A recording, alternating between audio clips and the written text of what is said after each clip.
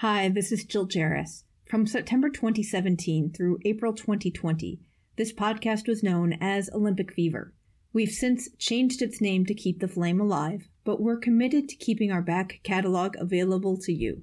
So please keep the name change and this disclaimer in mind as you listen to it. Olympic is a trademark of the United States Olympic and Paralympic Committee, or USOPC. Any use of Olympic in the Olympic Fever podcast is strictly for informational and commentary purposes. The Olympic Fever podcast is not an official podcast of the USOPC. The Olympic Fever podcast is not a sponsor of the USOPC, nor is Olympic Fever associated with or endorsed by the USOPC in any way. The content of Olympic Fever podcast does not reflect the opinions, standards, views, or policies of the USOPC, and the USOPC in no way warrants that content featured in Olympic Fever is accurate. Thanks for listening, and now on to the show. You have to be paying attention through the entire process because if you lose concentration for a second, then you might miss something that's going on. Mesdames et messieurs, the greatest festival of our contemporary society, the Olympic Games, is about to begin. This is going to be close. Oh! You can do it. You can do it. Brilliant, brilliant, brilliant. But that is an Olympic championship. Ready.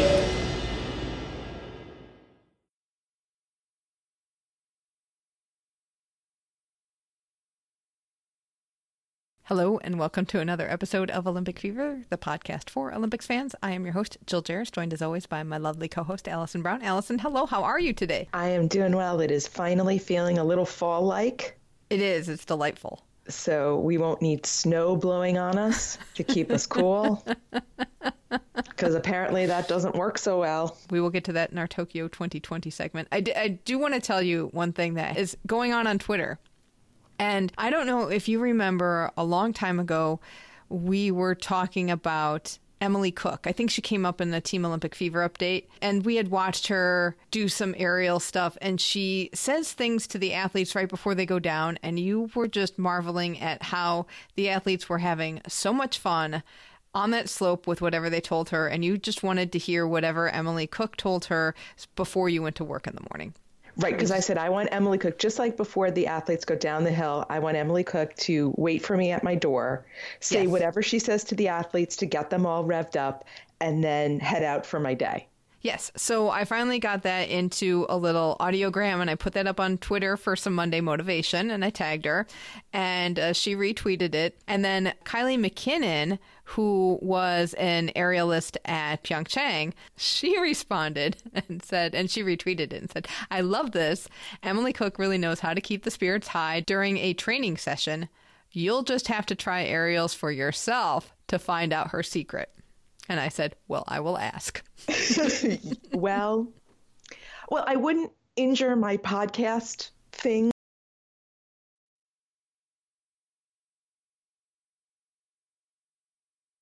I would try on skis.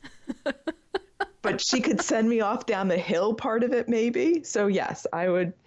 To hear what Emily Cook says, I would at least get myself on skis, and you could just sort of push me down the hill. Wow, that's some Emily Cook impressive motivation is that valuable to me. I am impressed. But see, even Olympic athletes know the importance of Emily Cook motivation. I will put that back on Twitter, and we will see what the response is. Just pad me up. Put me in bubble wrap before you send me down. We can do that. That can be arranged. Yeah. All right, we are in the midst of the Weightlifting World Championships, and we are on our second week of looking at the sport of weightlifting. Last week, we talked with the voice of the people from the Weightlifting House podcast. This week, we're talking with the People's Publisher. Dan Kent is a technical official, so this time we're going to get a little bit of weightlifting from the referee's perspective, and we're going to get what they're looking for so we know how to better watch the competition when it comes on TV. Take a listen to our conversation with Dan. Dan, thanks for coming on the show. First off, what does a technical official do? Okay, so technical officials in weightlifting have to wear quite a few different hats. Sometimes you don't know when you turn up to a competition exactly what job you're going to be given, and there's a few different ones that you could get. The most visible technical official in weightlifting are the referees. They're the three people that you see sat at the front, just in front of the stage, judging whether each lift that the athletes make is a good lift or a no lift. And so that's often what people think of when they think of technical officials in weightlifting. And they're obviously very important because ultimately it's them who decide whether the athletes get the lifts or not. It's a majority decision between the three referees. They each press a button, red or white. Red meaning it's not a good lift according to the rules, white being it is a good lift. Majority decision goes to the athlete, and then they get told whether their lift is good or not. But actually there's a whole load of other guys backstage a lot of the time who are also running the competition. You've got the jury, who aren't so visible as the referees, and they're usually hidden away in the shadows, watching what the referees are doing. And there's usually either 3 or 5 on the jury, and they can actually overrule the referees. If the jury unanimously decide that the referees have got the decision wrong, they can step in, stop the competition, and change the decision. It's often one of the moments of controversy within a weightlifting competition when the jury decide to step in, because basically it means the referees have made a mistake and not seen something that they should have done. And so it can cause quite a bit of consternation with the coaches and the athletes, and sometimes parts of the crowd as well. But there's no arguing with the jury. Once the jury have decided something, that's it. The decision is final. There's no comeback to it. Other guys that you've got that are involved backstage, you've got the marshals, and they're the people who manage the changes in the weights that the athletes are taking. So all the way through a weightlifting competition, the coaches will be constantly putting changes into what weights the athletes are going to lift. And this is where a lot of the tactics in the sports come from. There's a certain amount of bit of a game of poker going on between the athletes and the coaches, where they're second guessing what each other are going to do. And there's some pretty specific rules about what changes you're allowed to make and when you're allowed to make them, depending on time that's on the clock and so on. And the marshal's job is to manage that whole process. So when a coach comes up to the marshal's table and tries to make a change, the marshal will check and decide according to the rules whether that change is allowed. If it's not allowed, they'll just send the coach away. It's a pretty disastrous thing to happen usually, because if the coach has gone to the table, it's because they need to make a change. And if they're sent away again, then something's gone pretty wrong for them. You've also got technical controllers. They basically manage everything backstage. So they control who's going onto the competition platform. They make sure that the equipment that the athletes are using is all correct. And there's some very stringent rules about things like how wide your belt is allowed to be and those kinds of things. Technical controllers are responsible for all of that kind of thing. So again, they're a small job, but can be a very important one. If something's wrong and something's breaching the rules, then the technical controllers are responsible for taking control and making sure that doesn't make it onto the competition platform. There's a couple more that are probably worth mentioning. The speaker is the person who announces the whole competition. And that's not just for the audience to understand what's going on. It's actually really important for the athletes and coaches to hear what's happening on the competition platform, because the clock in weightlifting is so crucial, and how much time is on the clock is crucial. It's really important for athletes and coaches to know exactly when the bar has been loaded. And so normally, once the bar's loaded, you've got a minute to go out and make your lift. If you're following yourself, taking 2 lifts in succession, you have 2 minutes. But it's really critical to know exactly when that minute starts, because obviously if you're late out onto the platform, you're not going to have a good day. So the speaker has actually a really, really important role in weightlifting, because if the speaker messes up, it can actually lead to the jury stepping in and awarding extra lifts to the lifters that have been disadvantaged because of it. So it doesn't generally happen. The speakers that we have in weightlifting are all very experienced, especially at the international level. So it's not something that happens very often. You occasionally see it at lower level competitions. And the final set of people that I should mention are the loaders, who aren't technically a technical official, but actually have a really important role to play in how competitions run. For 2 things. One, if the loaders are slow, the competition takes forever, because if you think about the number of times that bar has to be loaded during a competition, each athlete has 3 lifts on snatch, 3 lifts on clean and jerk. So if you've got 10 athletes competing, you've got 30 snatches, 30 clean and jerks to do, 60 lifts in total. If those loaders take an extra 30 seconds to load the bar on each of those lifts, suddenly your competition that was due to last an hour is running on way beyond that. So they're really important. And the other thing that's important with the loaders is that they're consistent with the time that they take to load the bar, because all of the athletes and coaches who are doing their warm-ups backstage are really relying on a consistent timing coming from the loaders. So if the loaders start slow and then suddenly start speeding up towards the end of the competition, that can actually cause its own problems for everybody that's trying to judge when they're taking their warm-up attempts. So what you want from loaders is that they're quick, but they're consistently quick. So all the way through the whole competition, each time they're loading the bar, it's being done efficiently. Do good loaders time themselves and work on that consistency? So for the higher level competitions, loaders are given specific training. So for example, the Commonwealth Games or the Olympic Games, the loaders, before the competition starts, the loaders are actually given some training and taught how to do this properly. For the lower level competitions, it's very much luck of the draw who you get. Sometimes you'll get guys who are very relaxed about the whole thing, and sometimes you'll get people that do understand that if they keep the bar loading quickly, then the competition keeps moving, which is what everybody wants, really. Nobody wants to be sat looking at an empty stage for a lot of the time. We want to keep the lifters going on and off the stage as quickly as possible, really. Do you have a favorite job?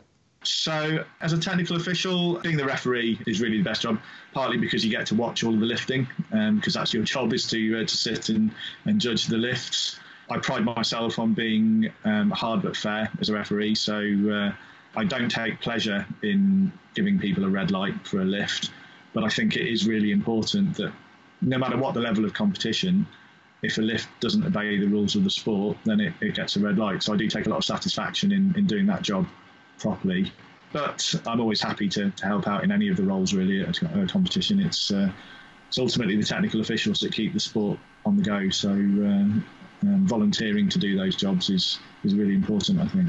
Do they have people that sit on the side as well, at the side of the platforms, and look at the lifts too, or is it only judged from the front? In terms of technical officials, it's only judged from the front. So the 3 referees, the centre referee sits directly in front of the platform, literally looking down the eyes of the lifter. And the 2 side referees sit level with the centre referee, but out to the sides. But there's nobody looking directly from side on. Now, the one thing that's changed with that is with the new video playback technology that's coming in, they actually use 5 cameras for that. So 2 of those cameras are actually from the side. So in a situation where the jury is using video playback, they can actually look at a side view. So it's an interesting thing that they actually now get to use a view of the lifts that historically technical officials haven't used when they're judging lifts. That is interesting. The jury can see the video, but not the referees. That's correct, yeah. So the video playback only comes in 2 circumstances. Firstly, it's only used at some competitions. It's not used universally, at least yet. At the moment, it's only used at world level and continental level competitions, and it's not even used at all the continental level competitions yet because they don't all have the technology to support it. It only comes into play either when the jury has a majority decision that disagrees with the referees, but not unanimous, in which case they're allowed to look at the video evidence in order to come to a unanimous decision. Or now at competitions where there is the video playback, coaches get given a challenge card, just one challenge card for the whole competition, which they can use on their own athlete's lift if they believe that the referees have got the decision wrong and they want the jury to take another look at it. It's very difficult to get a lift overturned because in order for the coach to have a successful challenge, the jury would have had to have not already seen whatever the problem was and then see it on the video replay. So it's a difficult process to go through to get one overruled, but this rule only came in very recently, and it's caused a little bit of controversy within weightlifting because historically weightlifting has always been a sport where there's no comeback. Once the referees and the jury make their decision, coaches and athletes just have to put up with it and get on with the competition. And this has introduced for the first time the idea that referees and juries might make mistakes. And like in a lot of sports where the video playback technology has come in, it's creating a grey area now, which there is a fear amongst some technical officials that it's going to lead to more problems with athletes and coaches arguing the toss about decisions. Whereas in the past, because there's no possibility of overturning a decision, it's always been a case of, okay, well, I don't agree, but let's carry on with the competition. And so it's an interesting change that's come into the sport, but it's only come in at the very highest level. We don't see it at national level competitions yet. Will we see it at Tokyo?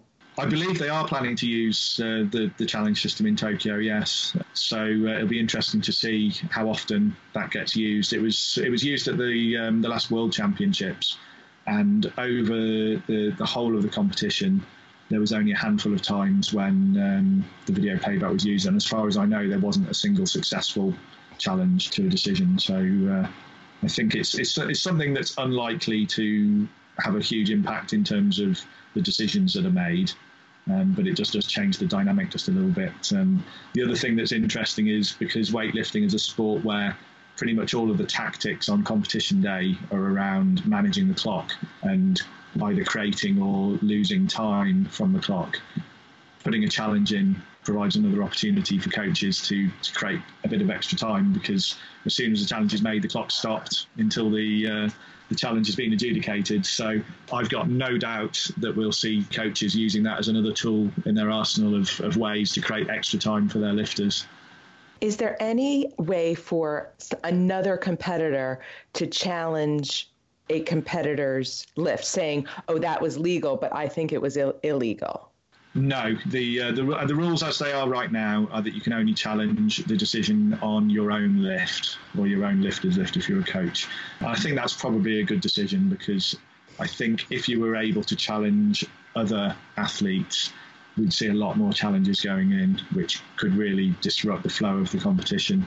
So I'm actually quite glad that they introduced this system without bringing that into it, because that would be a whole new level of tactics then, because then there'd be all kinds of possibilities of just using it to put opponents off. So if you knew that an opponent was going to be taking 2 lifts in succession, you could challenge after their first lift just to put them off their rhythm and again change the timing on the clock. So I think it's probably a good decision that they didn't bring that into it.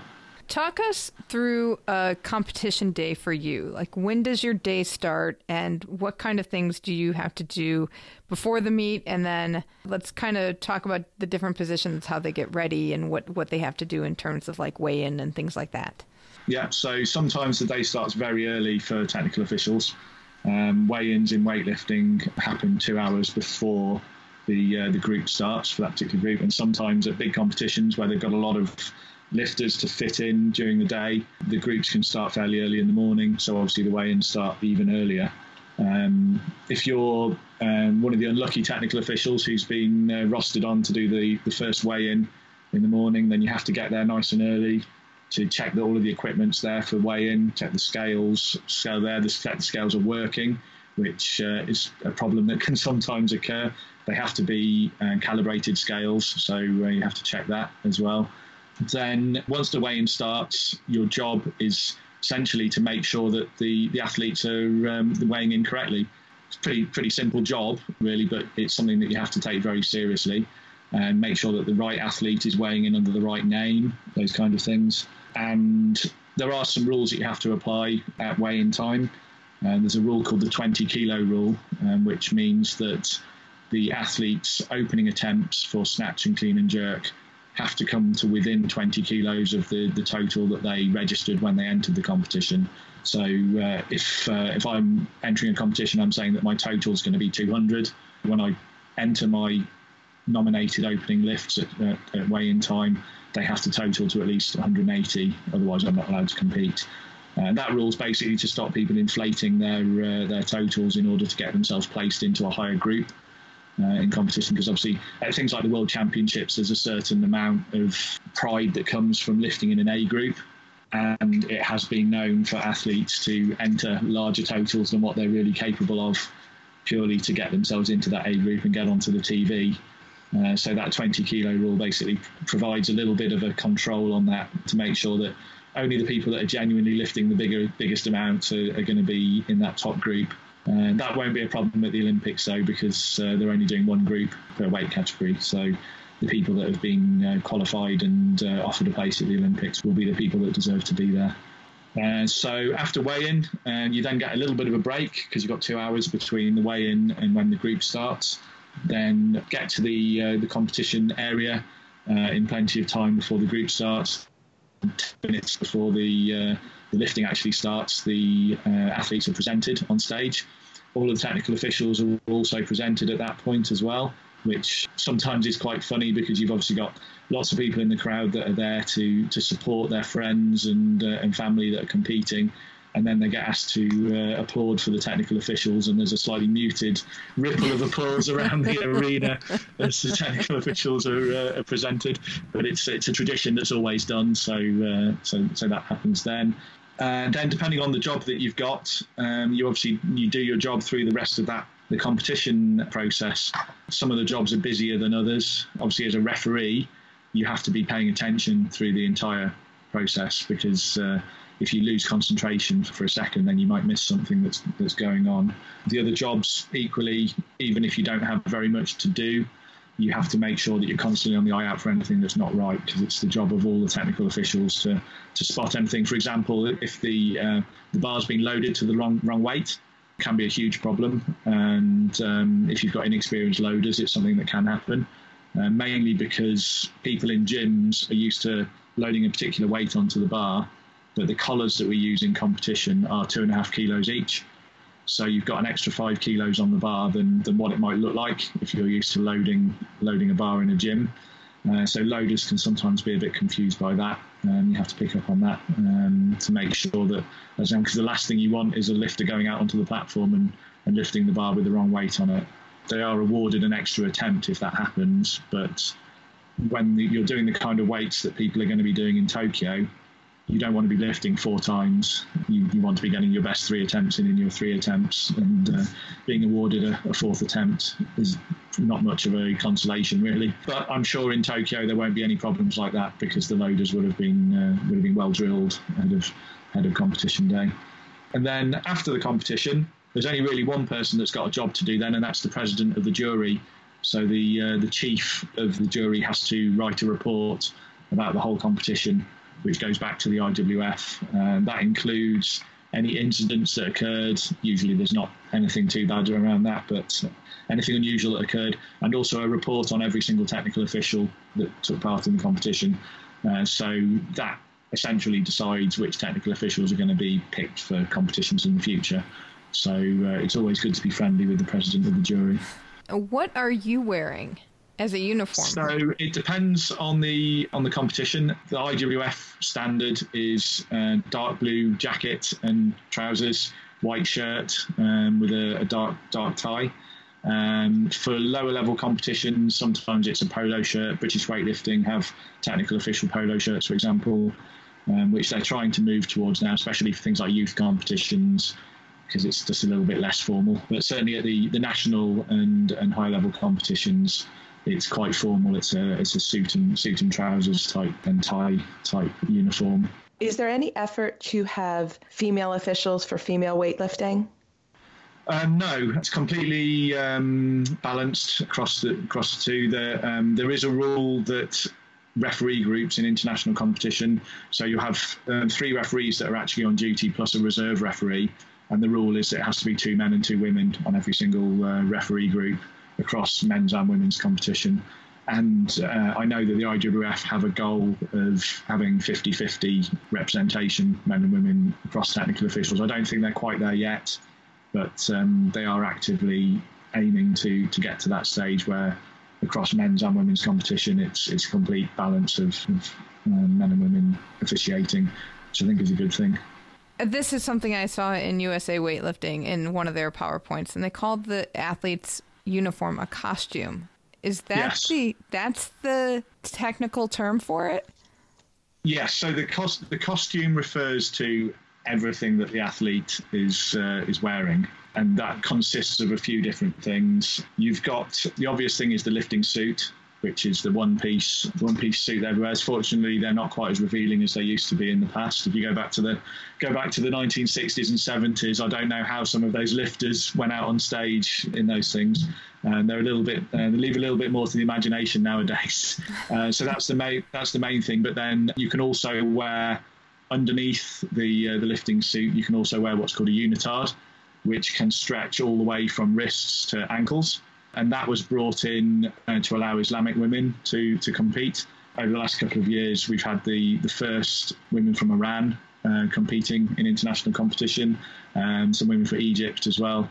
They wouldn't have been allowed to compete if they had to wear the old costume rules, which didn't allow arms and legs to be covered. So the unitard is single colour, single piece bodysuit that's worn under the costume. Now, it's interesting that quite a lot of lifters are actually starting to wear this now, despite the fact that they're not from a religion or culture that requires it. Now, there is a suggestion that they think that wearing a black unitard might make it more difficult for the referees to see whether they've got their elbows locked out or not, but it might just be that they're more comfortable wearing a whole all-over body suit. I don't know, but there is a certain amount of suspicion that some lifters are taking advantage of that rule from a tactical point of view, which in sport we know is going to happen. Is it more difficult to see whether or not they've locked out?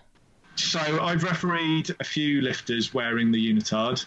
I couldn't say for sure that it made my job more difficult. It certainly didn't make it any easier. I can say that because when you're looking at a lifter's elbows to see where their lockout is, you do rely a little bit on the shadows and things around the muscles of their arms, and a very matte black unitard does make it, if anything, more difficult to see that. So I wouldn't say that it's at a stage where it made it impossible for me to judge that lifter, but in a 50-50 decision, I could see how potentially it could make it just that little bit more difficult to see what's going on. But on the other hand, if that's what's required in order to allow those women to compete in the sport, then I think it's what we have to do, because I think it's fantastic that we've got women from Iran now competing internationally, when up until a couple of years ago they weren't even allowed to compete within Iran.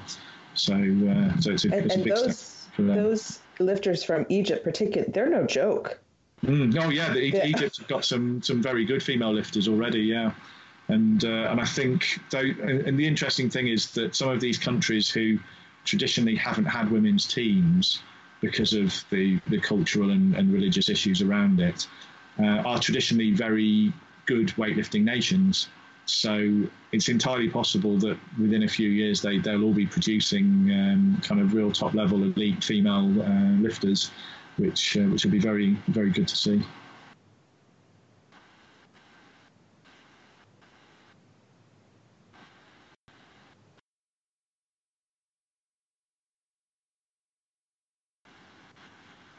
The two lifts in weightlifting are basically two different ways to get the bar from the platform to overhead. Snatch is taking it overhead in one movement. Clean and jerk, as the name implies, is done in two movements. A lot of the rules are the same for both of the two lifts, but there are some that are specific to each lift as well. The snatch, being one movement, has fewer rules attached to it than the clean and jerk, and most of the rules for the snatch are exactly the same as for the clean. The first thing is obviously it's defined as lifting the bar from the platform to overhead in one movement. So it has to be one movement. You can't stop halfway. You can't lift the bar to the waist and then hoik it up overhead. That's called lifting from the hang, and it's specifically not allowed within the rule. The most common reason that you'll see a lift overturned in weightlifting, and often a very difficult one for viewers who aren't familiar with weightlifting to understand, is what we call the press out rule. This means that if you get the bar overhead but your arms are not quite locked out, and then you complete the movement by just finishing the lockout of the arms once the bar is already overhead, then that doesn't count as a good lift. That's a press out, and the referees should give you a red light for it. And that press out can be very small. The only criteria is whether you get your arms fully extended by the time you catch the bar over your head. So a good snatch and a good jerk involve the athlete jumping underneath the bar, arms are locked before they finish that movement under the bar.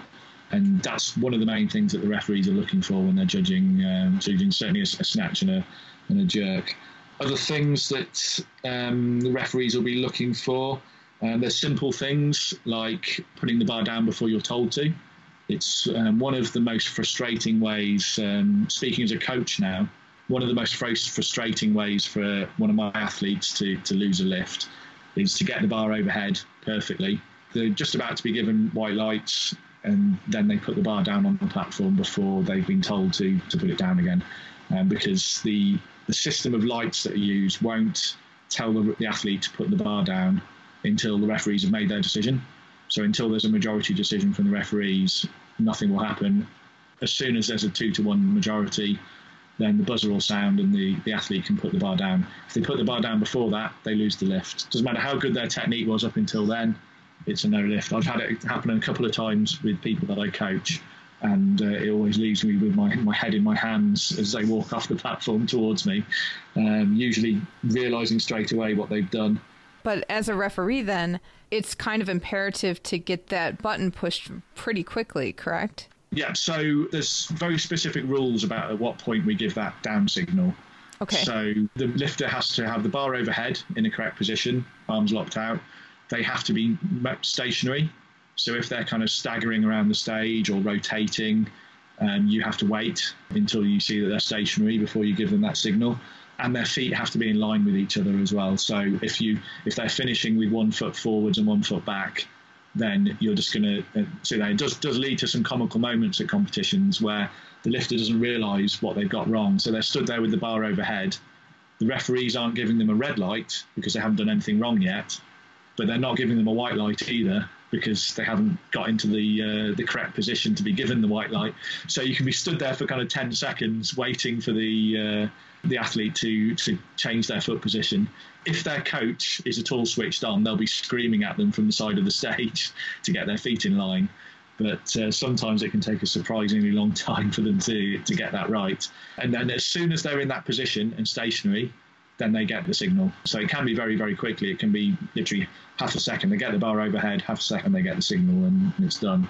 It's just when they're not in position correctly, then they get made to wait. I'm just imagining this scenario. And the coaches, they're screaming, move your feet, and they're just standing there trying desperately to hold this weight up. Yeah, and then one rule I should mention that's only come in this year, and it's catching people out because people aren't used to it at all, is you now have a lift taken away from you if you touch the barbell with your foot or your shoe. And that can happen retroactively after you've been awarded the lift. So if you get the bar overhead, get given 3 white lights, drop the bar back down to the platform, and then as you go to walk off the platform, you kick the bar or the plates, any part of what we call the barbell. So when we refer to the barbell in weightlifting, that means the bar, plates, collars, everything attached to it. If you touch any part of that with your foot, then the referees will overturn the decision, and your white lights will turn into red lights, and the lift gets taken away. I have refereed one competition where I had to give someone a red light for this. So why won't that put into place? Yeah. The reason for the rule is, well, ostensibly it's hygiene, and there is some logic behind that. Everybody has to touch the bar with their hands. It's potential. Sometimes you get people grazing their shins with the bar. So if people have kind of got their bottom of their foot all over the bar, then there is a potential hygiene region there. More likely, I think it's a cultural thing. There's some parts of the world where the feet and the shoes are considered something that you don't touch anything that you're going to touch with your hands, and for that reason, I think that was the reason why the rule was brought in. And fair enough. There's also parts of the world where if you go into a weightlifting gym, there's certain etiquette that you follow. Even stepping over the bar can be considered rude. In Eastern Europe, for example, I've been into Eastern European weightlifting gyms where if you step onto the platform and just step over the bar, you'll be asked to leave the gym because you're disrespecting the bar. And they have a very strong. It's something that's not quite so strong in the UK and the USA, but certainly in Eastern Europe, there's a very strong culture of showing respect for the equipment that you're lifting with, and kind of earning the right to lift that bar over your head rather than just treating it as a piece of metal. So I think all of that kind of came together to bring that rule in. And the problem is quite a lot of athletes historically have kind of had little parts of their routine which involve tapping the bar with their foot or spinning the bar with the bottom of their foot, things like that. So all of those lifters have had to really relearn their routine when they get out onto the platform. Otherwise, in the heat of the moment at a big international competition, they suddenly forget and they find themselves getting red lights for it, which would be a shame for them. Wow. Is there anything else about the competition, the actual day of, that we haven't talked about that we should look for?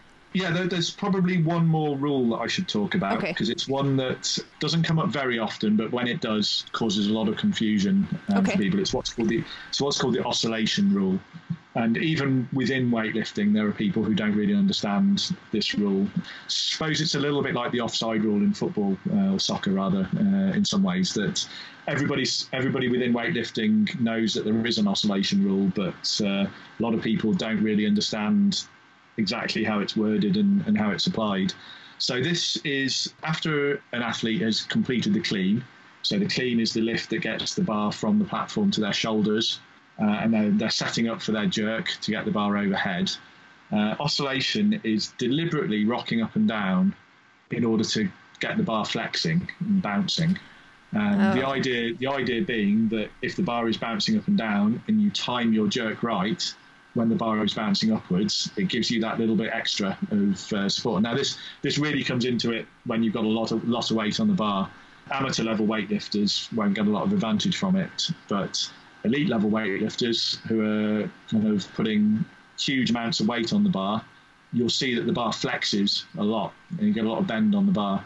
And even without deliberately oscillating, there'll be a certain amount of bouncing of the bar going on. And it's part of the sport to use that bouncing to your advantage, to time your jerk in order to take advantage of it. What you're not allowed to do is add any additional oscillation to the bar. So the referees will be looking out for athletes who are kind of bouncing up and down on their heels. Okay. And the bar starts off fairly emotionally, and then suddenly it's bouncing up and down, and then they make their jerk. That will be a red light. But where people get often confused is that they see these super heavyweight lifters with the bar bouncing up and down after they finish their clean, and they think, oh, that's oscillation, that should be a red light. But it's only oscillation if it's a deliberate attempt to do it. If they're just doing it because they've just lifted 200 kilos from the floor to their shoulders, and 200 kilos on the end of a weightlifting bar is going to bounce around a certain amount, then that's absolutely fine. It's just the deliberate use of it that gets pulled up.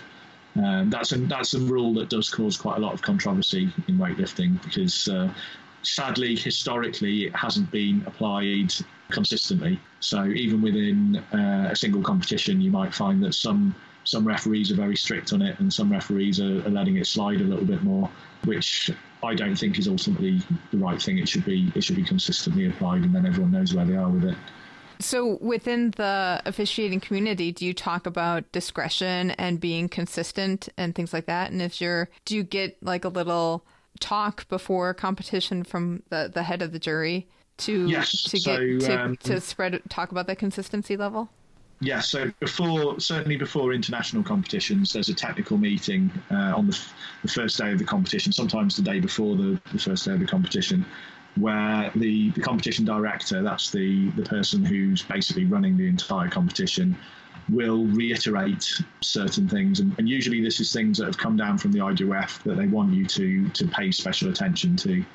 So, for example, the last competition that I refereed at was the British International Open in July, which was an Olympic qualifier. Because it was an Olympic qualifier, it obviously got treated with an extra level of care to what there would normally be. And we were told at that competition to pay special attention to athletes locking out their legs at the end of lifts, to make sure that in that final position with the bar overhead, they actually had their legs fully locked out, because it had obviously been noticed at recent competitions that some athletes had been getting away with not being fully locked out at the end of lifts. So we were given specific instructions to look out for that. And that's quite a common thing that will happen, especially when new rules get introduced. So, for example, this rule about the feet touching the bar, that's something that tends to be reiterated at every competition at the moment, just because it's a new rule. And technical officials may not have refereed a competition this year so far, so they may need to be reminded of that. But yeah, there's lots of conversations happen. But the important thing is those conversations always happen outside of the competition. Within an actual weightlifting competition, there's no communication between the referees at all. There's no kind of discussion about whether a lift should have been a good lift or a bad lift. Each referee makes their own decision based on what they see. So they don't affect each other's decision at all. And the same goes for the jury as well. The jury can have a discussion when they're reviewing a lift, but when they're watching the lift live, they will make their own decision individually. Each of those 5 members of the jury will press their own button individually. And that's what decides whether there's a unanimous decision or not. And it's very important that they don't try to convince each other of decisions, because obviously that would run the risk of a dominant personality being able to overrule other technical officials, which is something that's avoided. That's really interesting. I think it's really important in weightlifting that everybody accepts that every referee calls it how they see it. What I see from my seat as a left-hand referee might not be the same view as what the right-hand referee has got. So they might press their red button for a press out for something that I didn't see. And that's not because they've made a mistake. It's just because they've got a different view of it than I have. And from their view, they could see that it was a press out from mine. I couldn't. And the idea is that because you've got the 3 referees having slightly different views, if an infraction is bad enough to deserve red lights, you'll see it from 2 seats. And so therefore you have a 2-1 decision. If an infraction is so minor that only one referee sees it, then okay, maybe it didn't deserve to be an infraction anyway, so it gets let through. So yeah, there doesn't tend to be a lot of kind of criticism of referees' decisions, which I think is something that's nice in weightlifting, that you don't get that thing that you get a lot in team sports where referees are being put under pressure by players to try and affect decisions. You just don't get that in weightlifting at all. You never get an athlete or a coach approaching referees complaining about decisions. I've in all the competitions I've refereed, I've literally never seen that happen. I've seen athletes and coaches frustrated by decisions, but I've never seen them take that to the referees.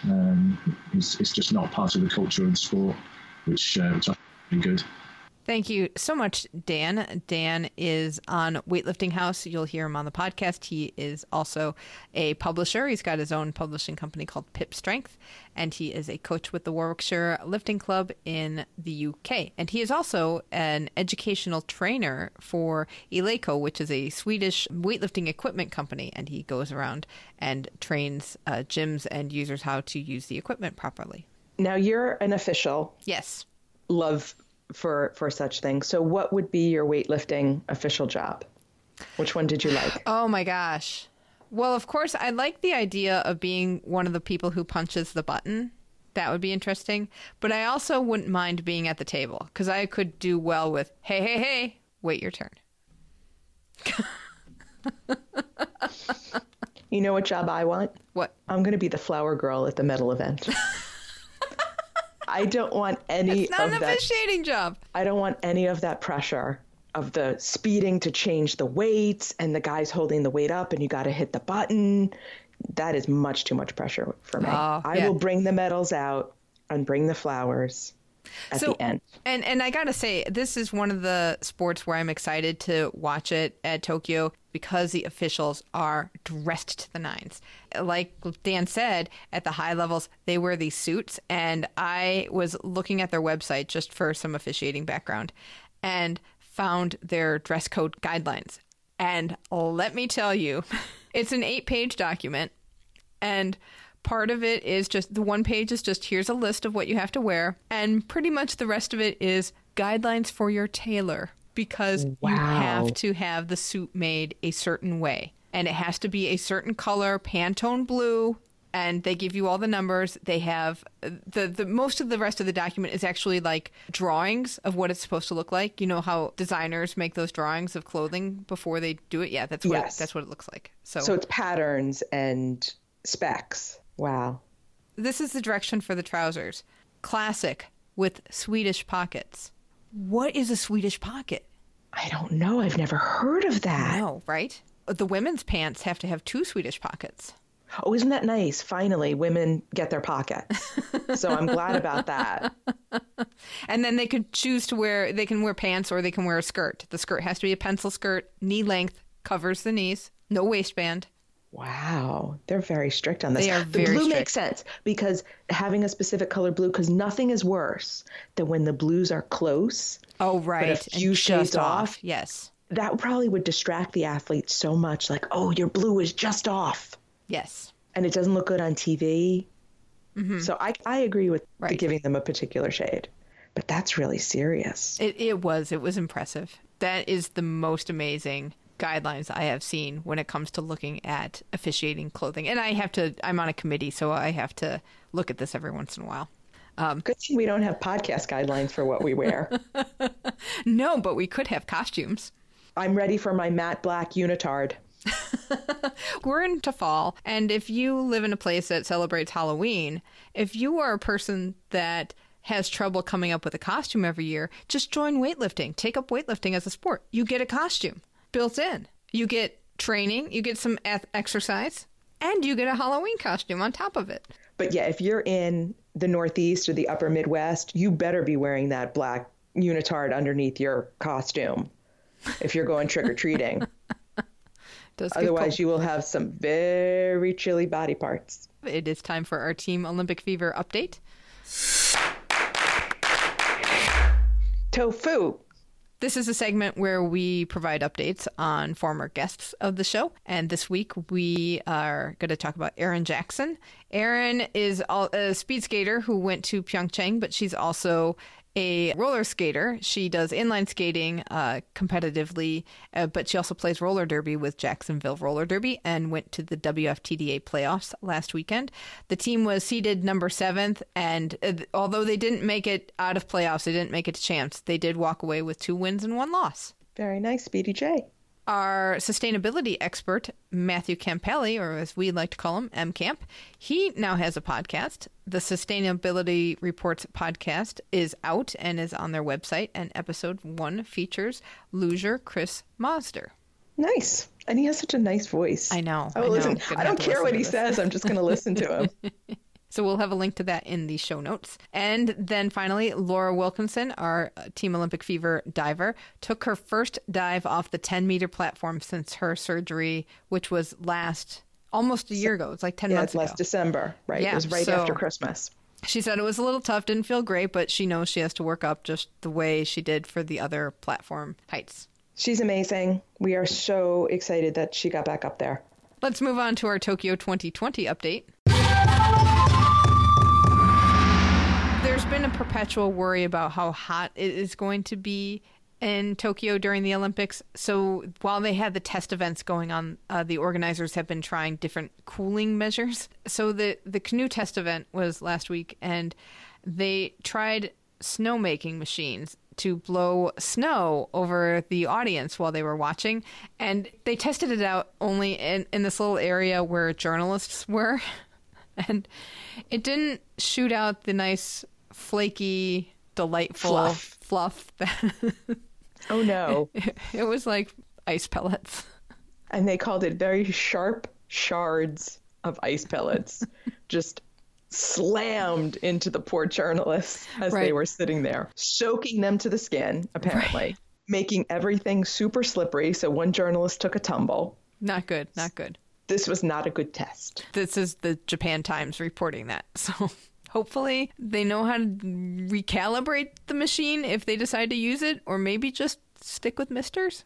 This just to me sounds like the Brady Bunch goes to the Olympics. Like this would have been a sitcom episode where, Bobby and Cindy are trying to come up with a way to cool everybody off, and they come up with this ice machine and it just does not work very well.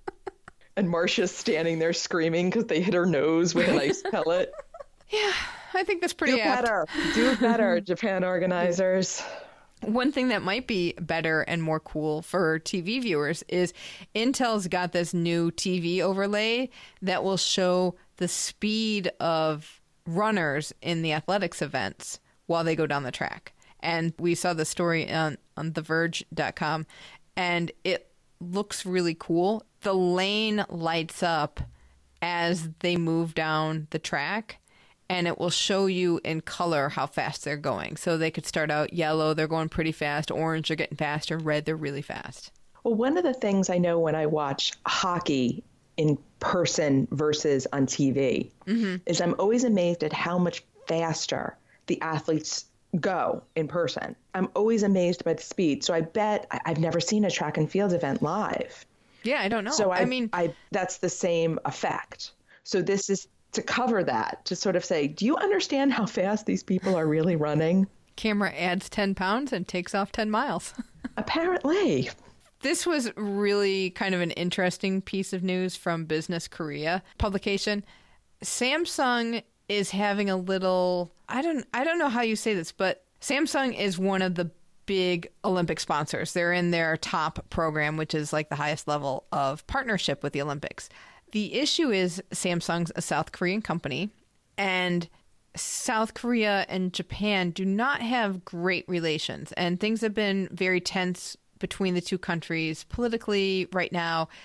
And it's kind of awkward for Samsung because they aren't really able to do big promotions about the Olympics in their country.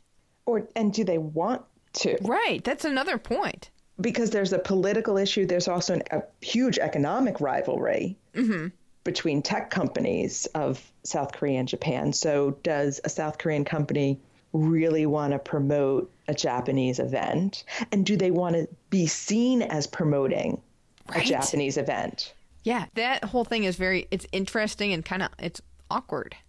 But they're required by their contract with the IOC to do a certain level of promotion. Right. So we'll see what they do. It'll be interesting. Yeah. That's something to keep an eye on. I think it'd be an interesting story coming out of these games. You know, and especially coming off Pyeongchang, where they probably went... Oh, my gosh. Can you imagine how whole hog they went? Right. And now they're kind of backing off and saying, oh, well, we're not going to do that. I mean, they had a whole special edition phone come out for Pyeongchang. Right. So we've got some big news from Beijing 2022. New mascots. No. The most important announcement out of everything. What are your mascots? And they have given me mascots. And unlike the mistake that Beijing made in 2008, they gave me a panda. I know. And okay, I would argue that one of the 5 of those mascots from 2008 was panda or panda-like, but there were too many mascots. That was a huge problem. And they weren't as cute as this guy. So they've got a panda for the Olympics, and his name is Bing Duen Duen, and it is a very cute panda in some kind of speed suit. No, he's supposed to be encased in ice. Oh, okay. And then around his face is a sort of a rainbow pattern that is supposed to mimic an ice track. Oh, someone on Twitter I saw said it looks like he's wrapped in a diaper. Oh, I don't think so. When have you ever seen a clear diaper? Oh, but there's no spots on the panda. And then he's got a, what's the thing on his paw? A heart. He has a heart in his hand. Which represents the host country's hospitality, which, of course, that just, gets you right there. Right in the feels. It does. So I will have to see. He's adorable. He's a panda. He has a sweet face. He has a nice little smile. I'll have to see how this encased in ice thing comes up when they're making the stuffed animals and doing the suits. Because that's the only part I'm slightly concerned about it. Because will he look like he's plastic? Right. And sort of lose the lovable fuzziness. Yeah, because he is, oh my gosh, they just nailed it. And then the Paralympic mascot is Shui Ran Ran, who is a Chinese lantern child, ready to welcome friends around the world for a big party. Okay, I think this is cute. I have one big concern about this lantern child. He has no mouth. He does have no mouth, which is a little weird. He needs a mouth. But did you watch the video that came out with these? I did not. So its head is like a lantern. And in the video that explained how this mascot came to life, like the lantern was hanging up outside a house and a bunch of snow fell from the roof on it. And that white stuff around its face is the snow. I see that. Okay. So it may cover up its mouth. But wouldn't he look so... I mean, it's beautiful, first of all. The color is beautiful because it's red, which is very important in Chinese culture. And then it has bits of gold, also very important in Chinese culture. And the whole Chinese lantern. I love both of these because I think they're both very sweet and very Chinese. And little kids will love to have either of these stuffed animals. But if Shui Ran had a little smile on him, it would be an absolute home run. Now it's just a triple. But I think this is so much better than 2008, like a million times better. Yes. You learned, stick with one mascot for each games. My other concern, they don't really relate to one another. How Like so? one is an animal and then one is an inanimate object. Mm-hmm. Oh, and You know, and Pyeongchang, they were both animals, and Tokyo, they're both these robot creatures. Right. And the color schemes don't relate. That's true. They do kind of seem very separate from each other. Right. Which may be appropriate in terms of how they're going to run the Olympics versus the Paralympics. Maybe they're not going to put them together so much. And that may be good for the Paralympics. Give it more of its due. It's not an important second cousin. It's equally important, so it can have its separate thing. But I would like them to relate to each other a little bit more. But individually, I love them both. Nice job, Beijing 2022. One thing I will note is when I saw the announcement, I was like, wow, why do they have to come out now? 2022 is a long ways away. And so I did a little look because I thought, well, maybe I'm just overreacting. I mean, they're awarding the games so early now. And granted, Beijing was awarded in their 7-year time span, but it does feel like, oh, you're awarding the games so early. Do you just start doing stuff to be relevant? And I was kind of like, well, why can't you let Tokyo have its stage? You can do your thing afterwards. Because Beijing released the mascots 870 days before the 2022 Olympics. So that's like 2.5 years, right? Okay. Or close. Pyeongchang released them 618 days before the game started for them. So I'm like, wow, that's a big jump. But Pyeongchang did release them like 2 months before Rio started. So then you go, you kind of took away something from Rio's. Right. So this is not even in the same year as the Olympics are going to happen. Right. They were in 2016. They released in 2016. They didn't wait until, Pyeongchang, maybe you could have waited until September and then be like, everyone's looking at you now because you're next. But anyway, and then Tokyo released theirs on July 22, 2018. So it was after Pyeongchang, but still like 733 days before the games. It's interesting. I don't mind them releasing it so far in advance because I'm sure that they're going to sell them. Oh, gosh. Yeah. as part of whatever big store is in Tokyo. There'll probably be a little display of these as well. Oh, that'd be interesting. I will look out for that. You have to see if that happens. But certainly when they do the tour, when they do the press tour, and there's always a little Olympic shop. Right. Part of the press tour, I bet these will be there as well. Yeah, so if you're going to have to release it before the next Olympics, I definitely like that they pulled it way away from that. Yeah. I mean, they're not competing with Tokyo right now. We're several months out. Right. We're still like 10 months away from Tokyo. So it is very different. It's not like, oh, Tokyo's next month and hey, here's our mascot. Right.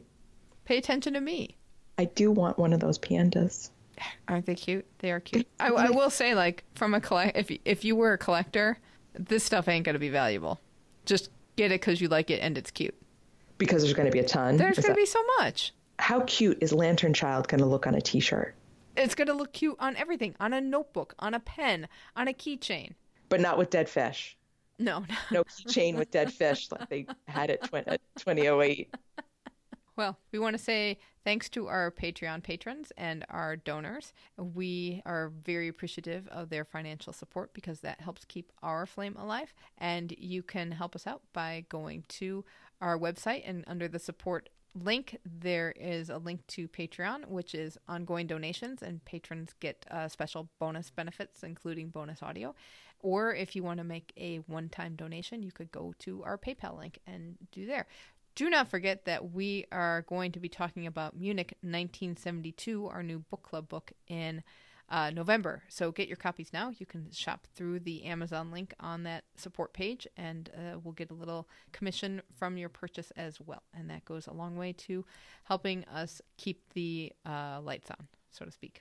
On that note, we will call it a show, and thank you so much for listening. We will catch you back here next week for more Olympic stories, and until next time, keep the flame alive. Stay in touch. Email us at olymfever@gmail.com. That's olymfever@gmail. You can also leave us a voicemail at 530-763-3837. That's 530-70-FEVER. We're on Twitter at OlymFever, and you can join in the conversation at our Facebook group, Olympic Fever Podcast. Thanks again for listening, and until next time, keep the flame alive. Hey, hey, hey, wait your turn.